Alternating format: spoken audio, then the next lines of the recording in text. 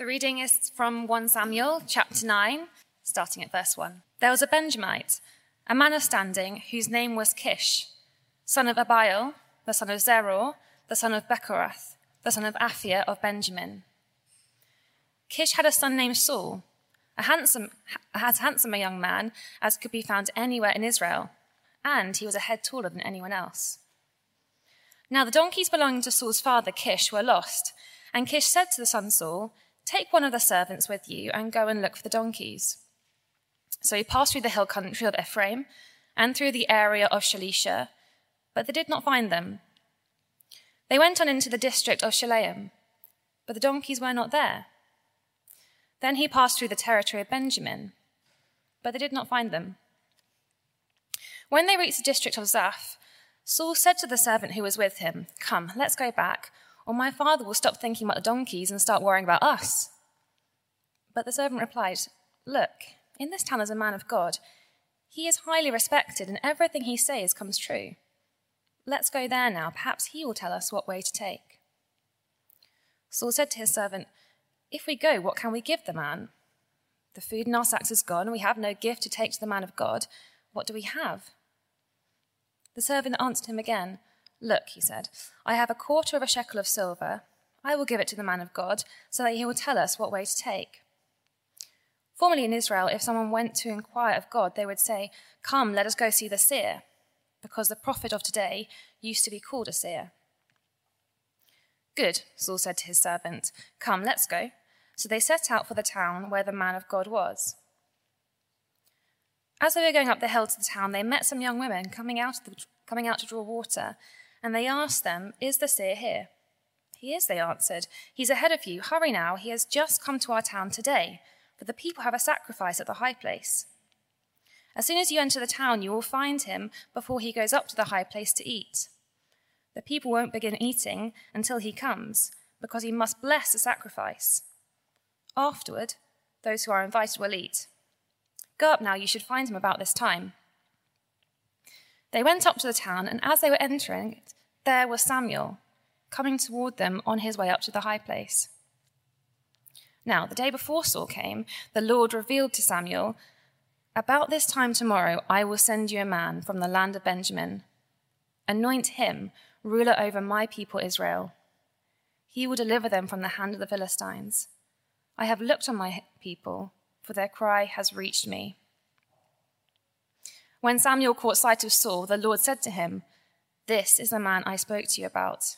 He will govern my people." Saul approached Samuel in the gateway and asked, "Would you please tell me where the seer's house is?"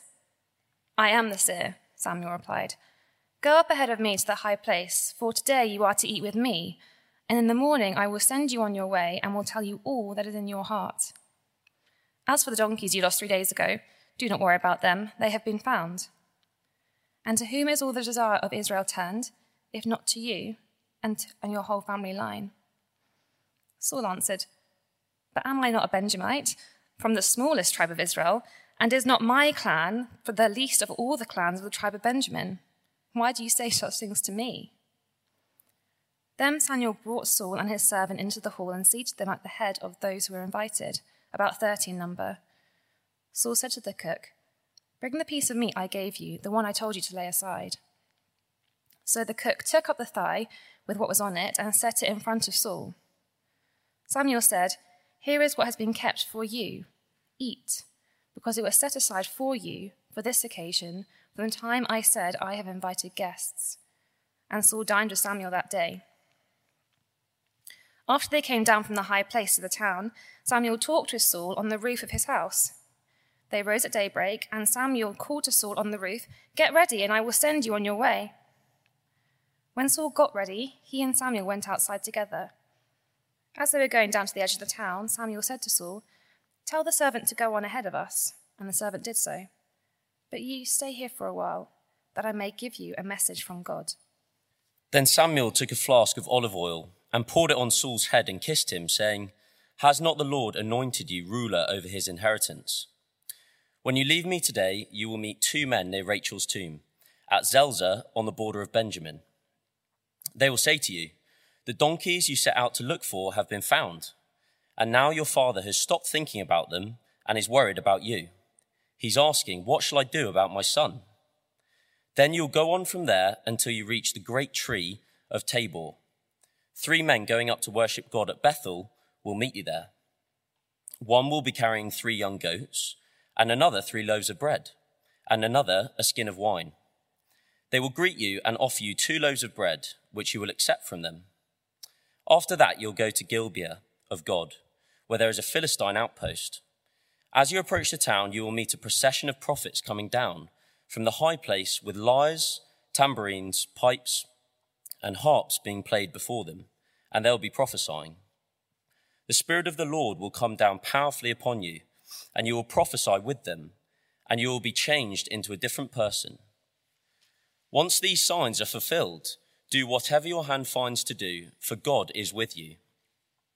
Go down ahead of me to Gilgal. I will surely come down to you to sacrifice burnt offerings and fellowship offerings, but you must wait 7 days until I come to you and tell you what you are to do. As Saul turned to leave Samuel, God changed Saul's heart, and all these signs were fulfilled that day. When he and his servant arrived at Gibeah, a procession of prophets met him. The Spirit of God came down powerfully upon him, and he joined in their prophesying. When all those who had formerly known him saw him prophesying with the prophets, they asked each other, "What is this that has happened to the son of Kish? Is Saul also among the prophets?" A man who lived there answered, "And who is their father?" So it became a saying, "Is Saul also among the prophets?" After Saul stopped prophesying, he went to the high place. Now Saul's uncle asked him and his servant, "Where have you been?" "Looking for the donkeys," he said. But when we saw they were not to be found, we went to Samuel. Saul's uncle said, "Tell me what Samuel said to you." Saul replied, "He assured us that the donkeys had been found, but he did not tell his uncle what Samuel had said about the kingship." Samuel summoned the people of Israel to the Lord at Mizpah and said to them, "This is what the Lord, the God of Israel, says. I brought Israel up out of Egypt, and I delivered you from the power of Egypt and all the kingdoms that oppressed you. But you have now rejected your God, who saves you out of all your disasters and calamities. And you have said, 'No, appoint a king over us.' So now present yourselves before the Lord by your tribes and clans." When Samuel had made all Israel come forward by tribes, the tribe of Benjamin was taken by lot. Then he brought forward the tribe of Benjamin, clan by clan, and Matri's clan was taken. Finally, Saul the son of Kish was taken. But when they looked for him, he was not to be found. So they inquired further of the Lord, "Has the man come here yet?" And the Lord said, "Yes, he has hidden himself among the supplies." They ran and brought him out, and as he stood among the peoples, he was a head taller than any of the others. Samuel said to all the people, "Do you see the man the Lord has chosen? There is no one like him among all the people." Then the people shouted, "Long live the king!" Samuel explained to the people the rights and duties of kingship. He wrote them down on a scroll and deposited it before the Lord. Then Samuel dismissed the people to go to their own homes. Saul also went to his home in Gibeah, accompanied by valiant men whose hearts God had touched. But some scoundrels said, "How can this fellow save us?" They despised him and brought him no gifts. But Saul kept silent. This is God's word. Evening, everybody. My name's Phil. I'm the Associate Vicar here, and it's lovely to have you with us as we work our way through 1 Samuel, this extraordinary story. Do keep those pages in the Bible open, and let's pray as we turn to God's word together. Father God, we thank you for this word, and we pray that in the mess of it, we might find real encouragement that you're a God for people like me. Amen. Now, in the original Star Wars movies, it's pretty easy to work out who the good guys are and the bad guys are. I trust I'm allowed plot spoilers for the original Star Wars movies. If you haven't seen them, where have you been the last however many years? But anyway, the bad guys, they tend to be wearing the masks, the scary-looking masks. They're the bad guys. And you've got the bad guys and you've got the good guys, and everybody knows who's who. And often movies work like that. You've got simple categories, bad guys, good guys. Problem is, we're tempted to take that approach into normal life and to paint in black and white and ignore the shades of grey, to oversimplify and to categorize people as, well, depending on where you stand on Brexit, the COVID restrictions, there are the bad people, and everything they do is bad. And then there are the good people who agree with me, and everything they do is good. And so you end up with weird things like this week. So Liz Truss is very unpopular with a certain segment of the Twitterati, and because of her stance on Brexit. And so even when she's in opposition against Sergei Lavrov, who joked about and basically backed that wicked poisoning and murder in Salisbury a couple of years ago, well, we'll support Lavrov and condemn Liz Truss because she's bad. We disagree with her on that, and so everything she says must be bad, and so he must be a good guy because he's against. You think, what? We just end up in this weird world where we have declared you're bad, you're good, and there is no nuance. And if that's the view you have of the world, when you turn to the Bible, you're going to find it a very strange and unsettling book. Now, sometimes the Bible presents a very clear distinction between the good people and the bad people. And when we return to 1 Samuel in a couple of weeks, to 1 Samuel 11, you'll see there is, in that chapter, there's a very clear presentation. Look, in this instance, this guy is good and they are not. But more often, it shows that life is messy and the lines, well, they're blurred if we're honest. See, the Bible's a real world book. It's the most real, the most true book of all. And so it shouldn't surprise us that when we turn to the Bible, we find that sometimes the, quote, good guys do really bad things. And sometimes the people who we think are, surely they're the bad people, they do really noble things. And sometimes it's not obvious who the good guys and the bad guys are. It's very confusing.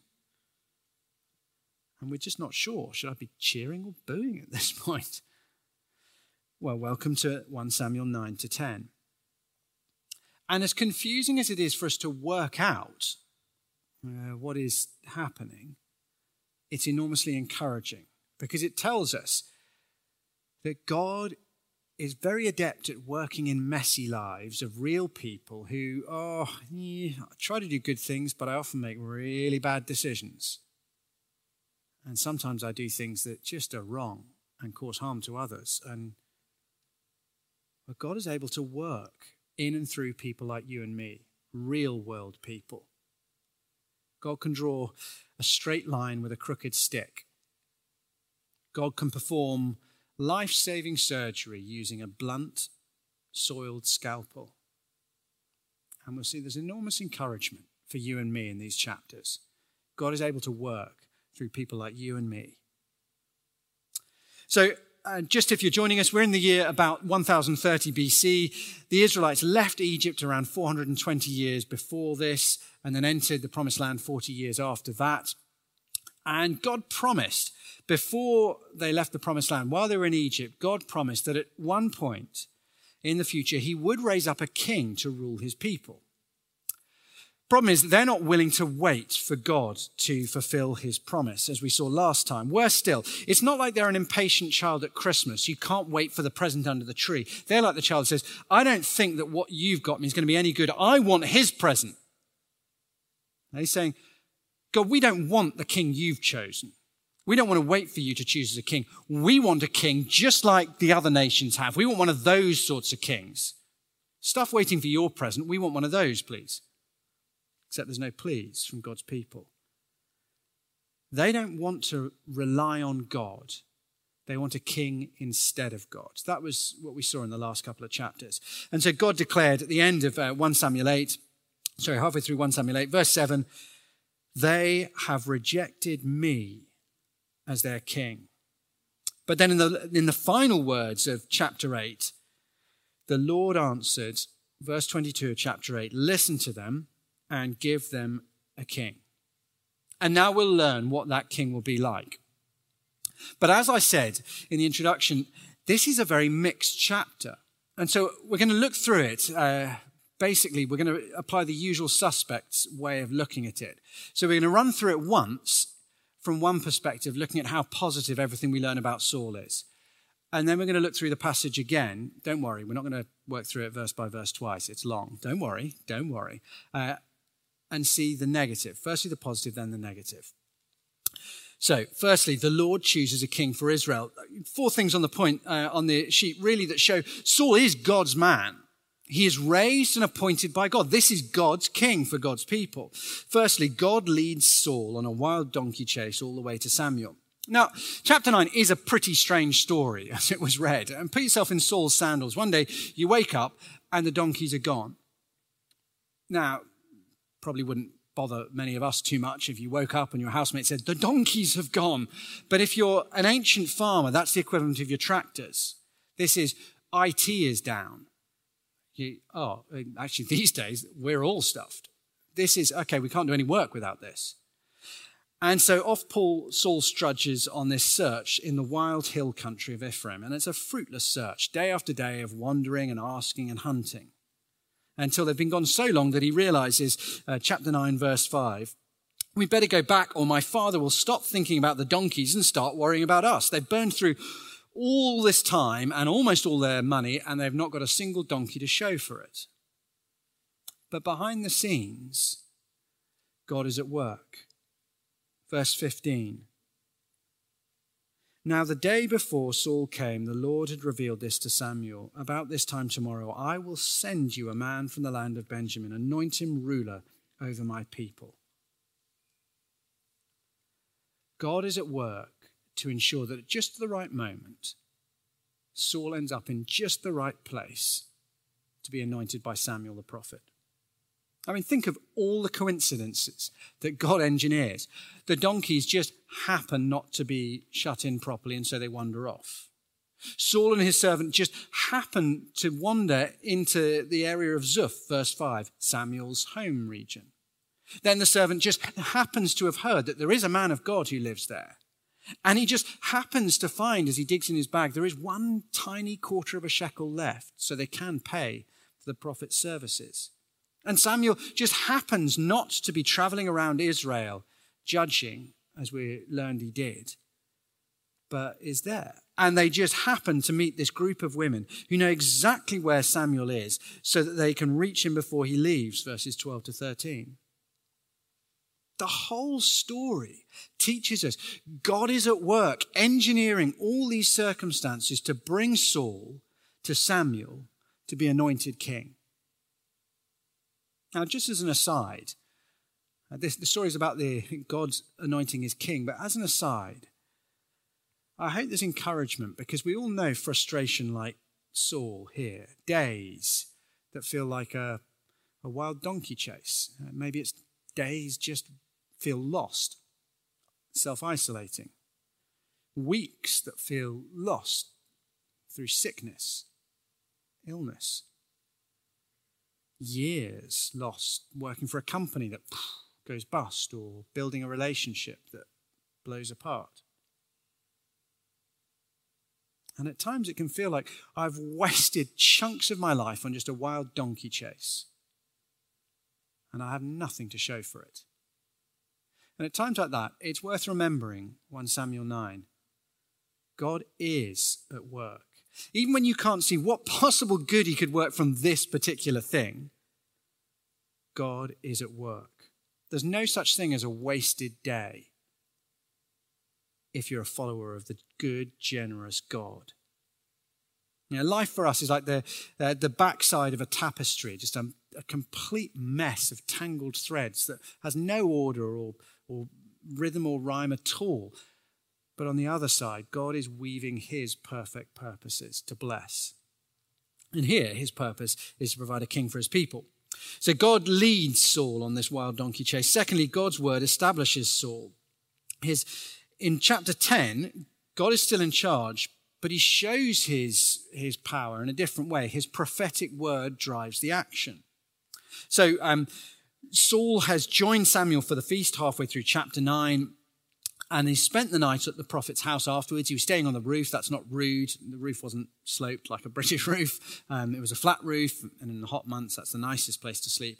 But then first thing the next morning, Samuel brings up a jar of olive oil with Saul's coffee. We dive in chapter 10, verse 1. Then Samuel took a flask of olive oil and poured it on Saul's head and kissed him, saying, "Has not the Lord anointed you ruler over his inheritance?"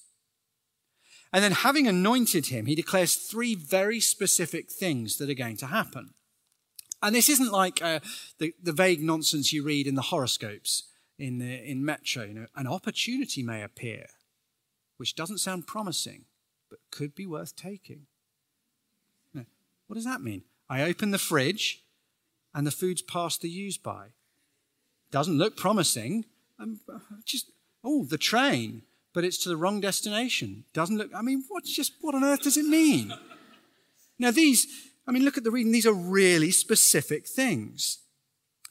You'll meet 2 men at a particular place, Rachel's tomb, and they will say a particular set of words to you about the very donkeys you're looking for. Then you'll go to the great tree. 3 men going to worship Bethel will greet you. 1 will be carrying 3 goats and then 3 loaves of bread. And they'll greet you and offer you bread to accept. Now, these are really specific things. And each one of them takes place exactly as God has said.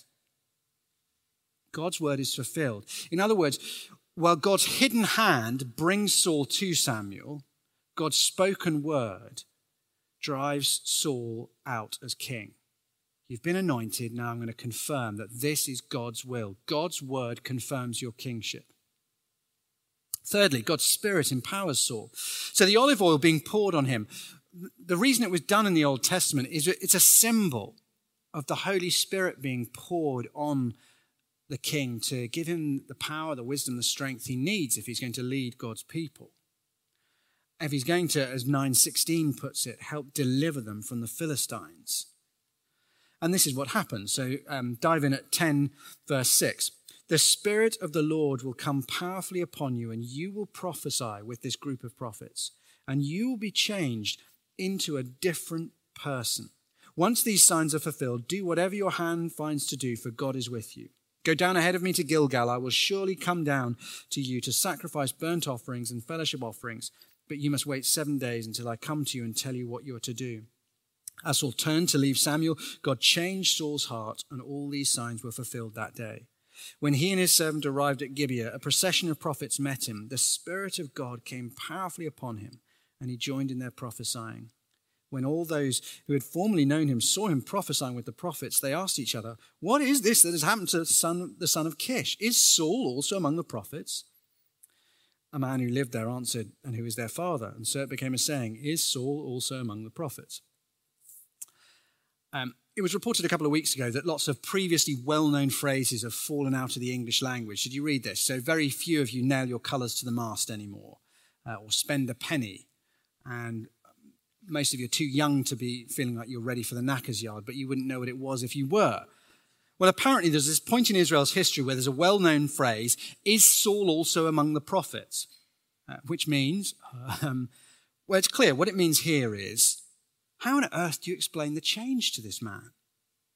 We know what he's like, so how do you explain what he's like now? And the answer is the Holy Spirit. That's what's going on here. So how do you explain the change in the man? The Holy Spirit. That's how you explain it. The donkey chaser from Benjamin has become a man who is a prophet of God. It's because of the transforming power of the Holy Spirit. So I think actually we should recover this phrase for use in church. This is my application point number 1. Recover the use of the phrase, "Is Saul also among the prophets?" Because when someone puts their trust in Jesus, this is a serious point, stop giggling.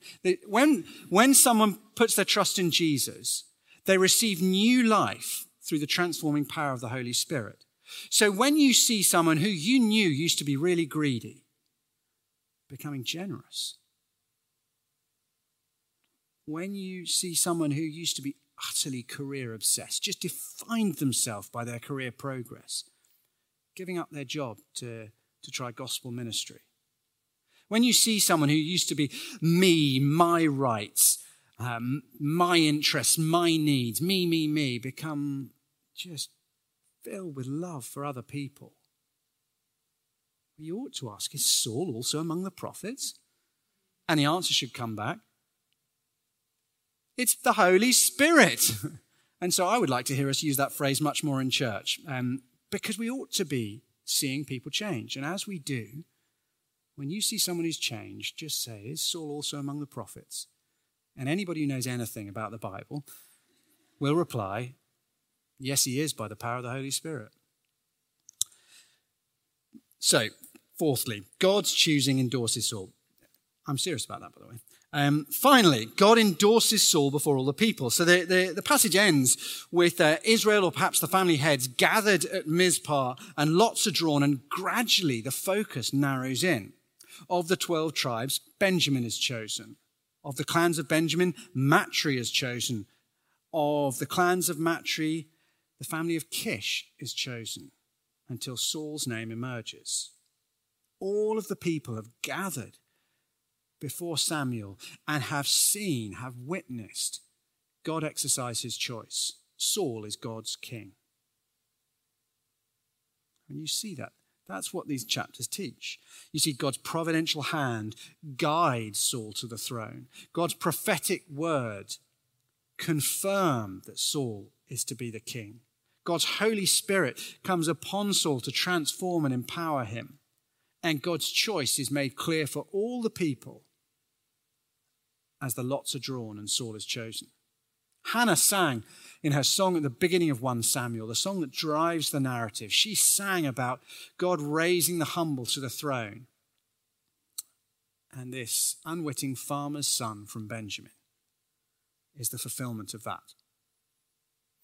But while that is the truth, it is not the whole truth, because there are other details woven throughout this narrative that make us see a very different perspective.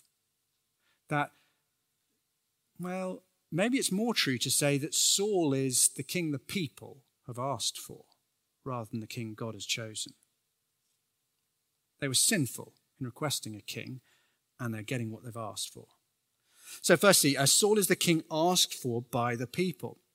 Now, the chapter begins actually in a very, very unpromising way. If we look at the next slide. So chapter 9 begins, there was a Benjamite. There was a Benjamite. Now in Genesis 49:6, God declares through Jacob that the kings of his people will come from the tribe of Judah. The scepter will not depart from Judah, nor the ruler's staff from beneath his feet. And so when 8:22 ends with God saying, give them a king, we are not expecting chapter 9 to begin, there was a Benjamite. And things don't improve actually in verse 2 when we read that Saul was as handsome a young man as could be found anywhere in Israel and was a head taller than anyone else. Nothing against tall people. But the point is, in the previous chapters, in chapter 8, they'd said, we don't want God, we want a king to lead us and protect us in our battles. And suddenly you hear about someone who looks very like exactly the sort of person they're asking for. The biggest person in Israel. Just the sort of person to lead us against the Philistines. Saul is the kind of king you get when you ignore God and instead get what you ask for. In fact, Saul's very name means asked, literally. His name in Hebrew is asked. He is the king the people asked for. And then do you notice what was not said about Saul? What is the word that neither God nor Samuel uses as they speak about Saul throughout the whole chapters? As God speaks to Samuel in chapter 9, 16 to 17, what does he say? 9, 16 and 17, he says, about this time tomorrow I will send you a man from the land of Benjamin, anoint him ruler over my people. He will deliver them from the hand of the Philistines. When Samuel caught sight of Saul, verse 17, the Lord said to him, this is the man I spoke to you about. He will govern my people. 10:1, Samuel calls him ruler. Has not the Lord anointed you ruler over his inheritance? It's not till the very end of chapter 10 that anybody uses the word king to Saul. And it's not God, and it's not Samuel who say it. Chapter 10, verse 24. Then the people shouted, long live the king. Throughout the narrative, there are subtle hints that this is the king the people have asked for, not the king God intends to give. And increasingly they will suffer because they've got what they asked for rather than what God wanted them to have. Secondly, Saul takes no initiative. It's notable, actually, how passive Saul is throughout. In chapter 9, it's his servant who suggests they go see God, God's prophet. And it's his servant who solves the problem of the no money. And then in chapter 10, Samuel tells Saul these words, chapter 10, verse 5. After that, you will go to Gibeah of God, where there is a Philistine outpost. As you approach the town, you'll meet a procession of prophets coming down from the high place with lyres, tambourine, pipes being played. The Spirit of the Lord will come powerfully upon you, and you will prophesy with them, and you will be changed into a different person. Once these signs are fulfilled, do whatever your hand finds to do, for God is with you. Now, in the book of Judges, again and again, when you read the phrase, the Spirit of the Lord coming powerfully upon someone, it's upon Samson to deliver the Israelites from the Philistines. Each time the Spirit comes powerfully upon someone, it's to go out and to fight against the evil occupying army, the Philistines. And so here you have Saul, God's anointed king, empowered by the Holy Spirit, we're told, right next to a Philistine outpost, do whatever your hand finds to do, and the mighty man of God goes home to feed the donkeys. He takes no initiative. It doesn't seem right. Thirdly, he hides from God's calling. Saul he's anointed with oil by Samuel and with the Holy Spirit by Almighty God, and yet, in verse 15 of chapter 10, Saul's uncle said, "Tell me what Samuel said to you." Saul replied, "He assured us the donkeys have been found." But he didn't tell his uncle what Samuel had said about the kingship. It's like you bump into a childhood friend at a coffee shop when a royal car draws up outside and men in liveried coats get out and the security detail usher you into the car. And you're taken to Buckingham Palace where Her Majesty the Queen says, "I'm a little bit miffed with Charles and Camilla giving me COVID, allegedly, and so I've decided Charles is not going to be king anymore. You are going to be king or queen of the United Kingdom after I die." It's very nice. And then you go home and your housemate says, "How are you doing?" You say, "You will never, ever guess who I met today." "Really? Who?" "Only my best friend from year 6 in school." "Can you believe it?" You're not going to mention meeting the Queen? It's just strange. It's as if Saul is deliberately concealing what's happened. And the passage, of course, ends with the faintly ridiculous scene as his tribe, his clan, his family are selected by lots. And finally, Saul himself is chosen, and the tallest man in Israel is trying to hide himself in the baggage rather than accept God's call on his life. And then finally, Saul's selection has very ominous echoes. There is something going on at Mizpah that should make us deeply uneasy about Saul. Look at verse 17, chapter 20. Saul summoned the people of Israel to the Lord at Mizpah and said to them, "This is what the Lord, the God of Israel, says. I brought Israel up out of Egypt, and I delivered you from the power of Egypt and all the kingdoms that oppressed you. But you have now rejected your God, who saves you out of all the disasters and calamities. And you said, 'No, appoint a king over us.' So now present yourselves before the Lord by your tribes and clans." When Samuel had made all Israel come forward by tribes, the tribe of Benjamin was taken by lot. Then he brought forward the tribe of Benjamin, clan by clan, and Matri's clan was taken. Finally, Saul, son of Kish, was taken. But when they looked for him, he was not to be found. The last time anything like this happened in Israel's history is recorded in Joshua chapter 7. They just entered the promised land and suffered a terrible military defeat. And God has told Joshua it's because the people have sinned. And so the whole people are gathered. And under God, Joshua chooses a tribe, and then a clan, and then a family, until Achan is identified as the man whose wicked sin has brought disaster on the people. And so when Samuel begins the gathering by denouncing the sin of Israel and then says, now step forward and be selected, tribe, clan, family, man, you're not sure whether there's going to be an enthronement or an execution at the end of this. It casts a very ominous shadow when you realize the only other time this happened was a very dark episode. And when Samuel doesn't talk about kingship, he just talks about sin. Well, it doesn't talk positive about kingship, but just talks about sin. It's like, and I've done a number of weddings at CCM. I've loved them all. And but I'll tell you something that's never happened. I've never had a bride walk up the aisle to the Jaws theme. Dun, dun, dun, dun, dun. You think, yeah, that would be odd. I mean, that's just a bit ominous. You think, whoa, something's not right here. And that's what should be going on in our heads. We're thinking, oh, yeah, no. This isn't how it should feel when a king is enthroned. This is Achan. This is sin being exposed. These chapters, they're mixed. They're muddied and ambiguous. Saul is the king from the wrong tribe, demanded by the people. And yet, God clearly selects and empowers him with his Spirit. Well, you probably guessed, if you've been around the church for much time at all, that I'd say this at some point, but the text points ultimately to Jesus, as does all the Bible. He is the true king of God's people. Not a king chosen in the place of God, but God come as king for his people. Born in the line of Judah, chosen by God the Father, anointed and empowered by the Holy Spirit. The king who doesn't shirk his responsibilities, but willingly comes and saves his people, laying down even his life to protect us from our enemies.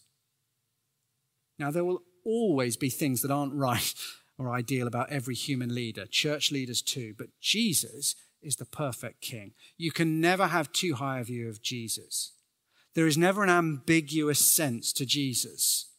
You can put your trust wholly in him, confident he will never let you down. And everything we learn about kings in 1 Samuel should cast light on how glorious Jesus is. A king we can feel nothing but positive joy about. Okay, so trust him, follow him, love him, serve him. But the question as we close, who are you and I in this passage?